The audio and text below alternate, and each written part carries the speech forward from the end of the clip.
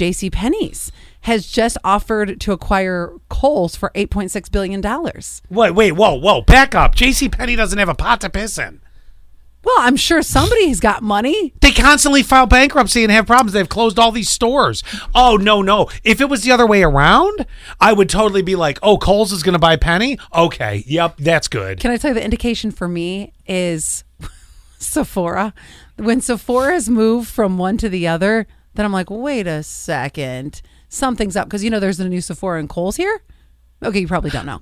But there's I'm Sephora, looking at you with cross-eyed. I'm like, what? There's Sephora and Kohl's now. Yeah. And so then that always, wait a second. If they're jumping ship.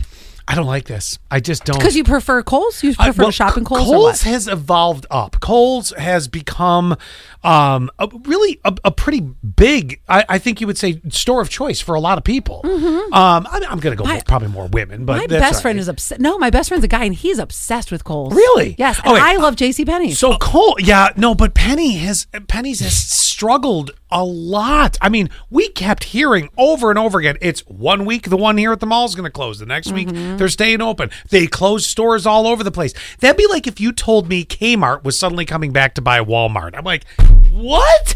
It just doesn't feel right to me. It's like rumors. When you hear rumors, you're like, this has got to be coming from What's your source on this? I could see Kohl's going, we're going to buy Pennies, but I can't see Picks or it didn't happen. Yeah, and that's something. There's got to be a source.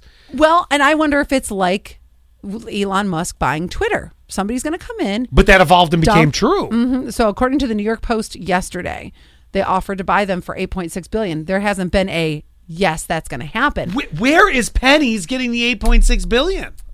Under the proposal, Simon Property and Canada-based Brookfield Asset Management, which together scooped JCPenney's out of bankruptcy. Oh, they're the I told you there's another person. There's the ones. Kohl's shares on Monday closed at $60.39, which is up 5.3%. The only thing that I want you to change with Kohl's, if Penny's buys it, what would you like? I would like to go through the checkout and not be told that I just saved $575 because I spent $28 there, but I have this magical savings. No, that's what I do when I'm coming home and I'm like, I'm sure Annette does the same thing.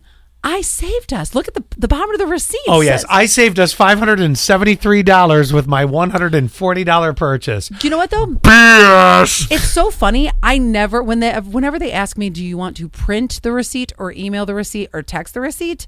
I always go, or none. I always go, none.